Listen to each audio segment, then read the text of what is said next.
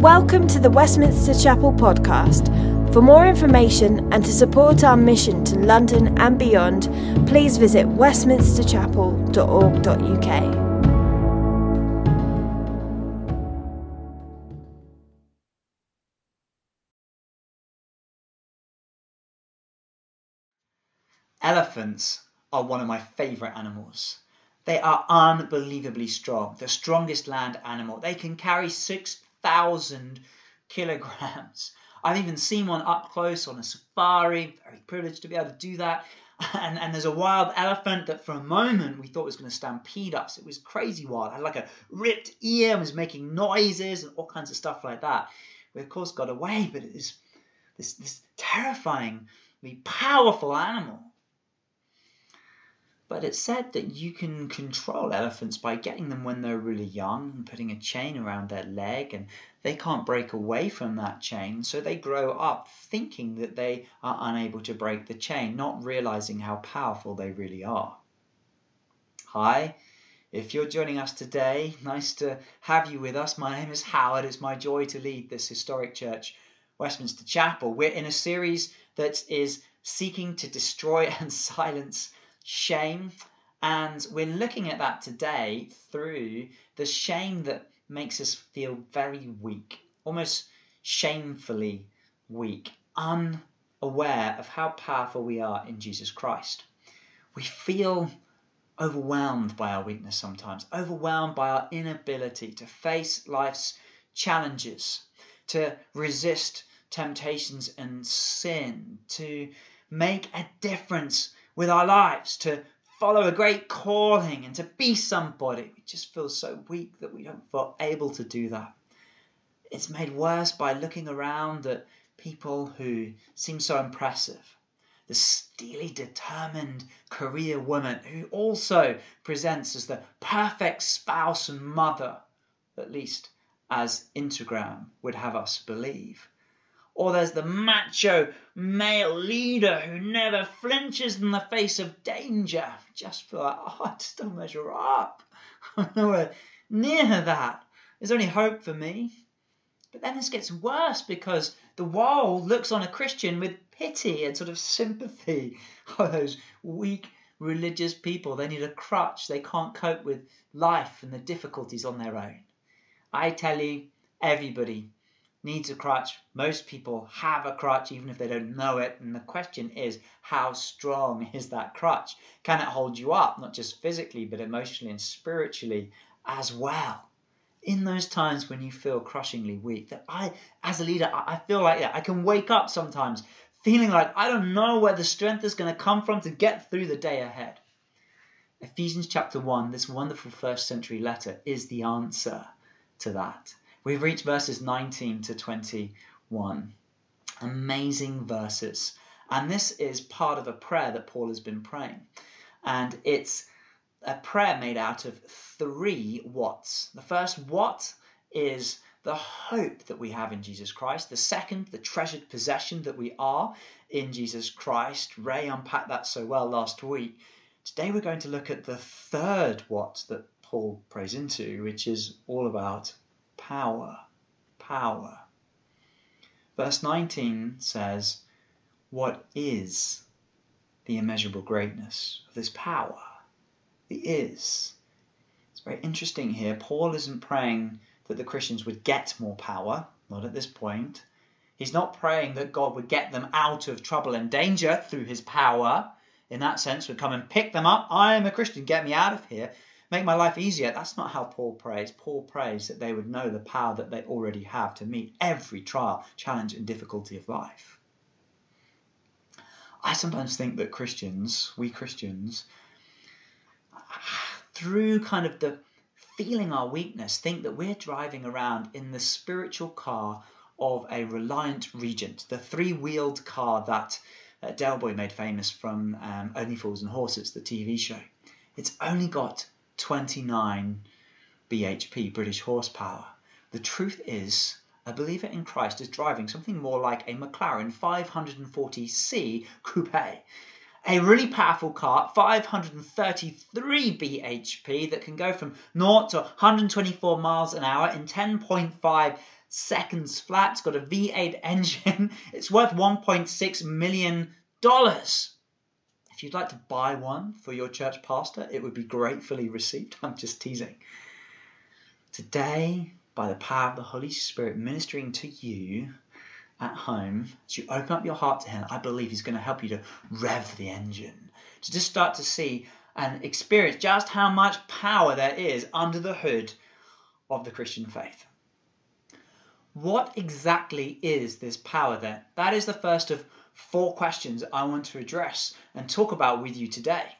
We're going to look at what and then who gets this power, when do you get it, and how can you get it?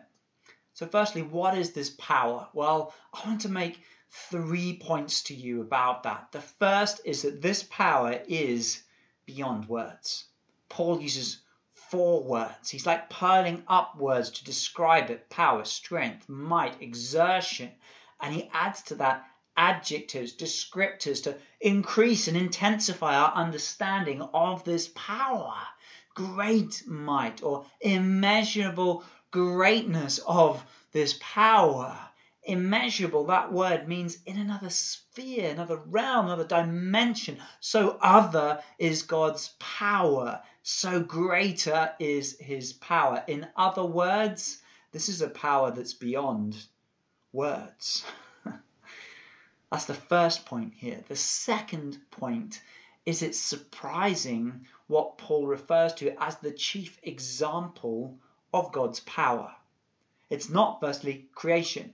That's surprising because God's power is revealed in creation.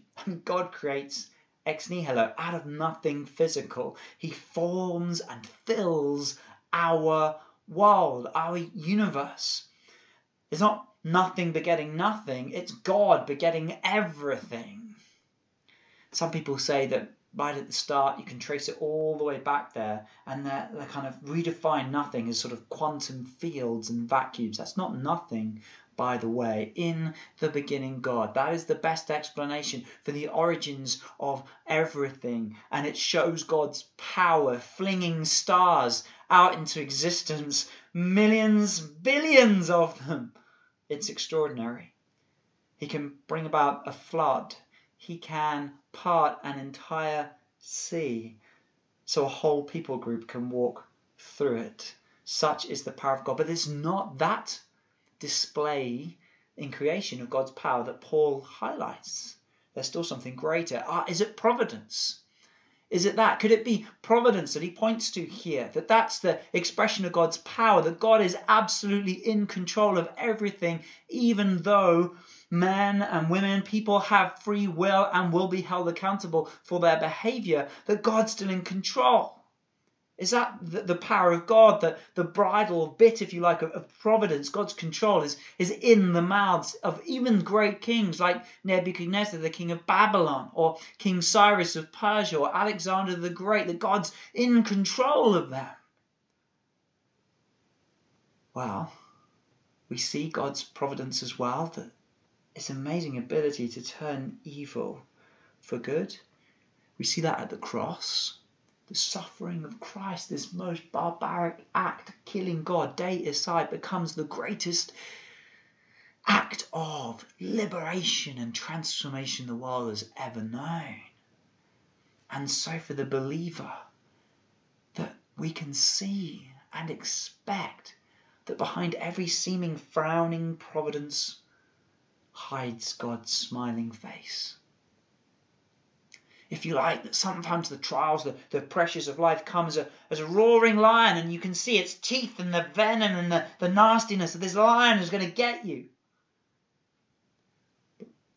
The power of God's providence allows you to look right into the sweet honey of its belly and to discover that God can put a good for the believer in the worst of circumstances. I think of Acts chapter 16 and the roar and terror of the lion, of being imprisoned and put into a place of great suffering for Paul and Silas. But what happens? They get to experience in that prison the belly, the honey inside the lion, as it becomes a praise party, as they pray and thank God, and their chains are supernaturally broken, and it results in a great feast of salvation coming to the jailer and many others. But it's not that power of God either that Paul highlights. What is this ultimate power?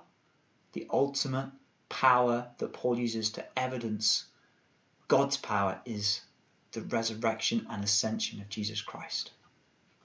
There are 4 expressions of this ultimate power in the resurrection and the ascension of Jesus Christ. The first is it's a life-giving power. This counters the understanding of power today. Yes, power is something that we all want, but we're all aware that most people end up abusing. Absolute power corrupts absolutely, so the saying goes. You see some idea of how human beings handle power in the film Bruce Almighty. Jim Carrey's character is given some of the powers of God. What does he use them for? For selfish reasons. He pulls the moon closer to better woo his girlfriend. He parts the traffic so that he can get to where he wants to go sooner. He enhances the size of his girlfriend's breast so he can enjoy more pleasure. It's all a sinful, craven use of power. God doesn't use power like that. This power is not like that. This isn't other-centered. This is a life-giving power. This is a power that has the power to lay down its life in order to bring life to others. That's because it's also a death-defeating power. Number 2. The wages of sin is death. The consequences of our wrongdoing and our rebellion against God and the evil that we often perpetrate consciously or even unconsciously towards others, there is a penalty, and it is death, spiritual separation from God and all that is good, and it's expressed in a physical death in this life. And we will all face it. We spend most of our time trying to not think about that, never wanting to talk about that. It's understandable. COVID-19 has made that so much clearer to all of us now, that we will all one day die. We will all one day die. And there is no hope, no answer, no help available outside of Jesus Christ and his power. And that power punches through death to break a hole in it through which we can all go through faith in him. The third expression of this power is that it is an enemy-crushing power. Not only the enemy of death is destroyed, but the enemy of all the spiritual powers in the world are broken and defeated by God's power. His name is above every name. He's put in the position of ultimate authority over all these other powers.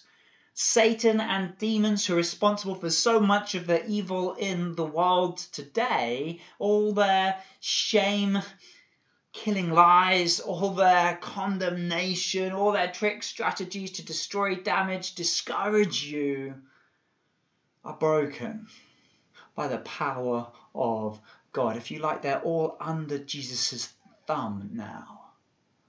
This is so encouraging, and it would have been so encouraging for the first century church hearing this, especially those Ephesians who had come out of occult practices, witchcraft and sorcery and magic. They knew something of the spiritual powers in the world. They'd sort of experienced that, and that's pretty scary if you get into that world. But now they'd found a power that made them look like nothing.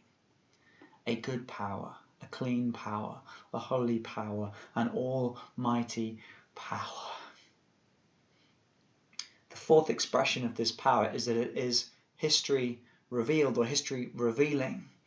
That it is embedded into history, and therefore we're still discovering evidence that proves it true to some extent. There's archaeology going on, and our thinking and knowing about the practices of crucifixion and resurrection and so forth. This didn't happen in a corner. This wasn't some private dream or private hallucination or things like that. This was a public event. People saw Jesus die. They heard, if you like, that his heart had stopped beating. They saw that he stopped breathing. They smelt death upon him as his body began to rot. They saw blood and water come out of his side. The first witnesses to his resurrection and coming back to life were women. So it's very interesting in the narrative and the story, because if you were writing this as a human author at the time, you wouldn't use women because their evidence was considered not credible. But this is God writing the account of his story through human agency. And it proves it true. More than 500 people saw Jesus risen from the dead, and they were so convinced, we read, that they were willing to die for him. To die because of their belief by what they'd seen. The resurrection proved he was God. They were willing to die proclaiming him God, because they knew that there was now a power stronger than death that they were beneficiaries of. It's interesting to note the people who believed. Doubting Thomas believes. Jesus' own half-brother James, who thought that he was mad, believes that his own brother is the Son of God. That's extraordinary. Paul himself, who's writing this letter, more than just a skeptic, he was a complete opponent of the Christian faith, looking for every reason to disprove it, yet he comes to believe it.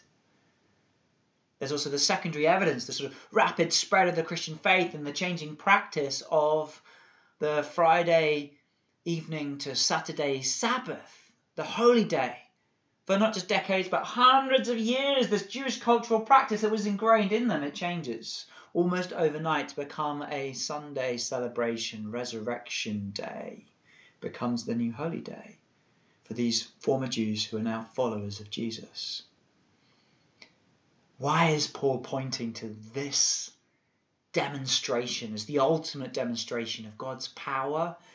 Because you can touch it, you can feel it, it's historical, it's real, you can taste the truthfulness of it having actually happened, and you can sort of see it more clearly in the demonstrable power of God breaking Jesus free from death to raise him to life in glory.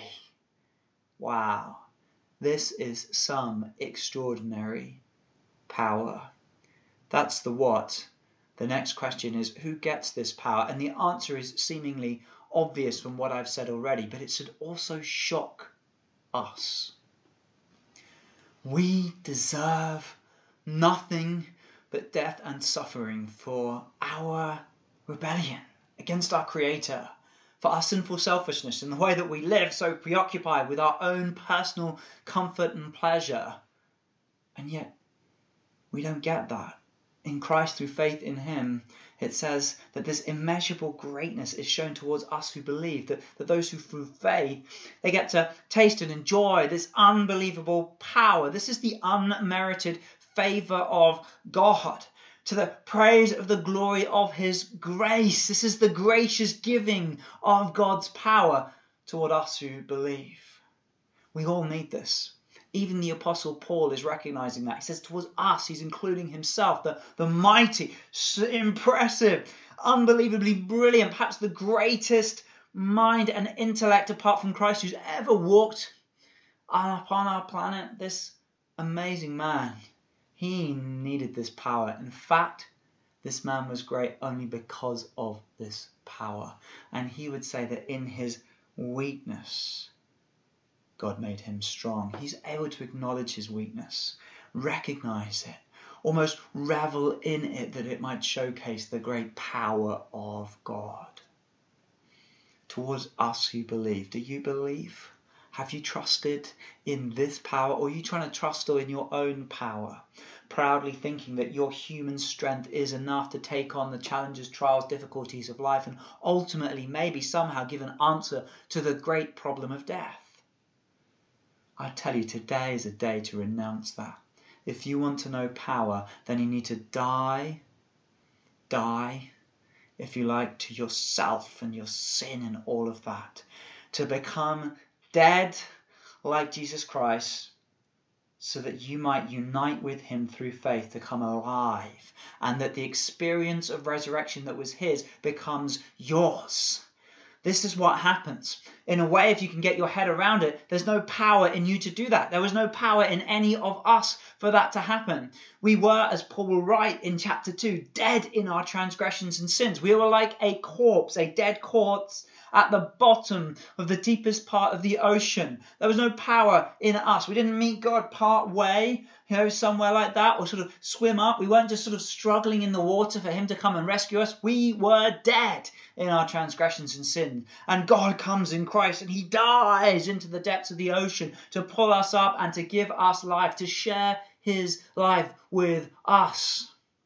Romans chapter 1 verse 16, the gospel, the good news about Jesus, is the power of God to everyone who would believe. The power of God begins the moment a believer comes to faith. In fact, your very ability to come to faith is God's power. It's not your own power. The Christian life begins 100% dependent on this extraordinary, life-giving, death-destroying, enemy-crushing, historically revealing true power of God working in you to even enable you to believe in Jesus. And that is the power that begins a Christian life and flows through all the way throughout a believer's life.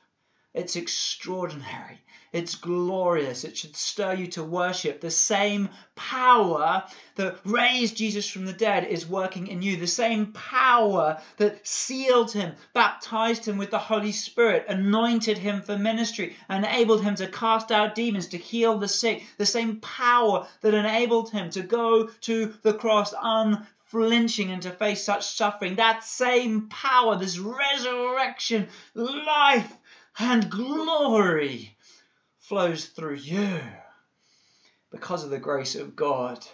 That should so inspire us to worship him, which is what we're going to do right now.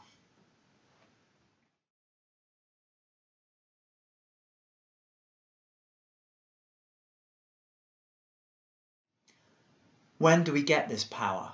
I've hinted at this already, but verse 21 is particularly helpful here. It says, in this age, but also in the age to come. And this speaks of an overlapping of ages, that there is a now and a not yet.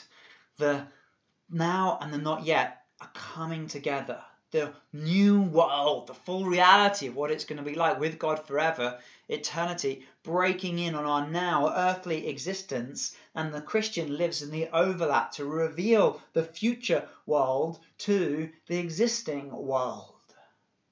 And there can be two dangers or errors that we can fall into as we seek to live in this power, live out this power. The first is an over-realized or sort of inappropriately optimistic expression of this power that thinks you get way more of it now, whereas actually there's a lot of it still coming not yet.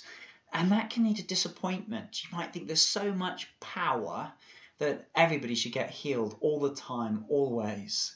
And that's a mistake because it misunderstands the power of God in the power of God's providence, in that sense that God can put his good into the worst of situations and thereby show his power in enabling a believer to overcome sickness and suffering and trial and difficulty, such by the power of the gospel working in their life. The other side of this is an under-realized approach, a more pessimistic or negative understanding, and that I think is Paul's main concern here. That's why he's writing that this group of churches in this region, they would understand, they would get hold of how strong they really are. I love the way that John Flavel puts this in his 1682 treatise on the fear of God. This great Puritan writer, he says this: "To quiet the fears and stay the flight of Christians in those bloody times of persecution, art thou afraid of a man?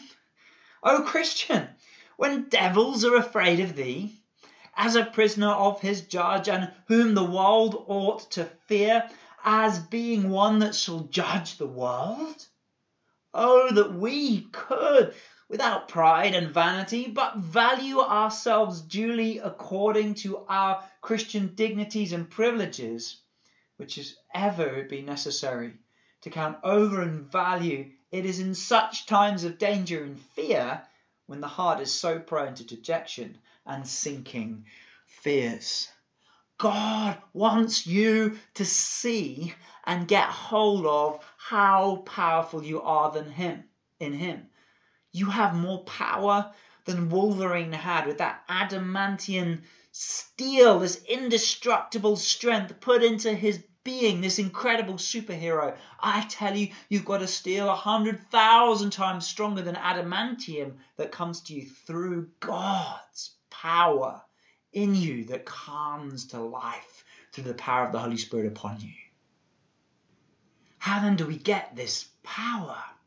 Well, the context is prayer. We pray for revelation of the power that we already have in Christ. Paul helps us with this with his parallel prayer, matching prayer from Ephesians chapter 3, verse 14 onwards. And in that prayer, he highlights two ways that we should be praying to receive power. Power to make room and space fully for Christ to dwell in us so that he can beautify us. This is a little bit like when people might buy a flat, say, that's not so nice. It's been occupied by a smoker and it's black and sooty, nicotined, it's smelly, not very nice, but they move in and they beautify this flat little by little, onwards and so forth. And so it is with Christ, that Christ beautifies a believer from the inside out, that he gives you power to live a holy life, to say no to sin, to live for his righteousness and glory. The second way that Paul prays into this theme of power is for power to comprehend the 4D love of God, the height, breadth, depth, width of God's unbelievably wonderful love. Paul writes about it in Romans chapter 8. He says it with a question: who shall separate us from the love of Christ? Tribulation, distress, persecution, famine, danger, or sword? No, none of that can separate us from Christ. He goes on. Death, angels, rulers, things present, things to come, powers, not height, not depth, none of these things, nothing in all of creation, he says, can separate us from the love of Christ. There is a love that is stronger than death, that is stronger than the grave, that holds a believer, that is so strong, it brings a believer into everlasting life forever with God, that nothing can break this union of love tie between a believer and Jesus Christ. Wow! And as we start to comprehend this love, we start to overflow with this love to a lost and needy world. We start to shine bright, holy, beautified, loved children of God, bringing the light of God into a dark world. This is how God can make the weakest believer incredibly strong in him. He's done this throughout history, and the Bible records many examples of this. You have Gideon, Judges chapter 6, very weak. He's called a mighty man of valor by God, and he becomes a mighty man of valor by the power of God.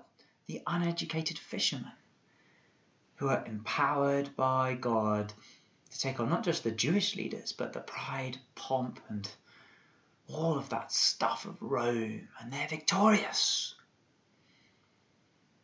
Paul talks about his own weaknesses like this. In 2 Corinthians chapter 12, He wrestles with them, and then God speaks to him and says, my grace is sufficient for you, because my power, Paul, is made perfect in weakness. So Paul responds, therefore I will boast all the more gladly of my weaknesses, so that the power of Christ may rest on me. This is God's modus operandi, that he loves to display his power and glory through our weakness. His weakness isn't a barrier for him to work. It's a very doorway through which he works. It showcases more the goodness of God, and it sort of brightens the luster, the jewel of the grace of the gospel, so it's seen more clearly. God can make the weakest believer incredibly strong. There's a wonderful example of this from the turn of the 4th century, from a 12-year-old girl, Eulalia of Emerita in Portugal. Under the persecution of the Emperor Diocletian, she has come to faith from the pagan Roman culture that she grew up in, and now she's going to be killed for her faith. Her only way out is to recant, and so they entice her to try and do that by saying things like, you're so young, don't waste your life on Christ. You could be married. You could be given much wealth through marriage.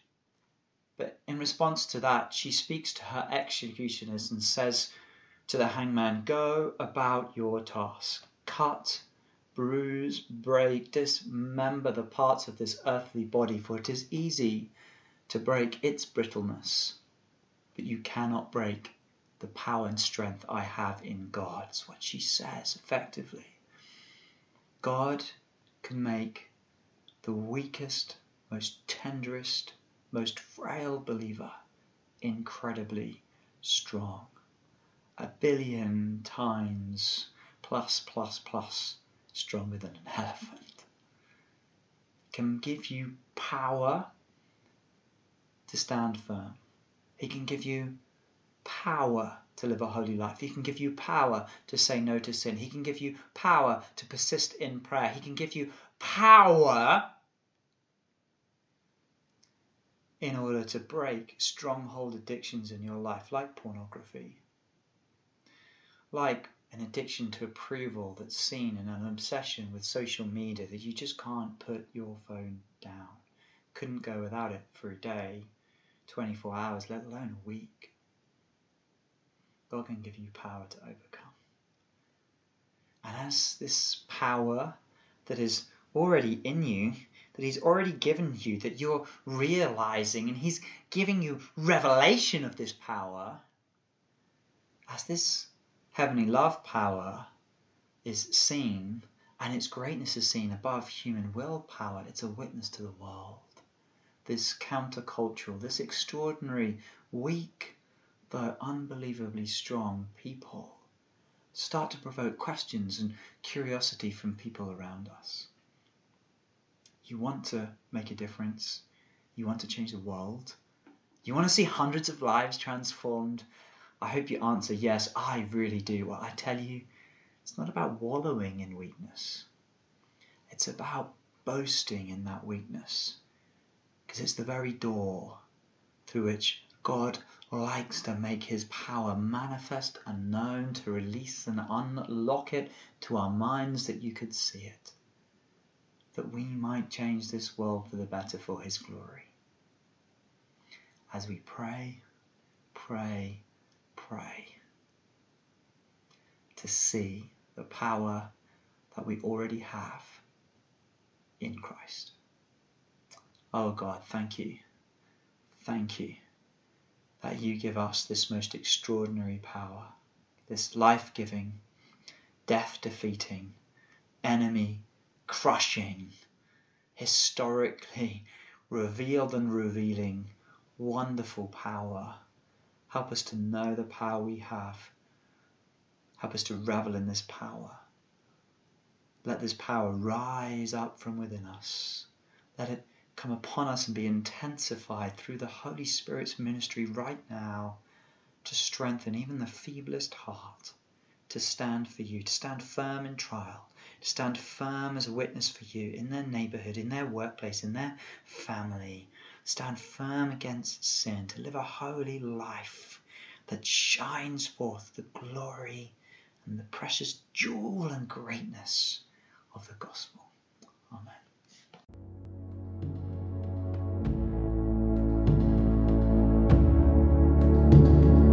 Thanks for listening to sermon audio from Westminster Chapel. If you'd like to partner with us in making disciples and sharing the gospel, please consider making a one-off or regular donation. Visit westminsterchapel.org.uk/giving to find out how.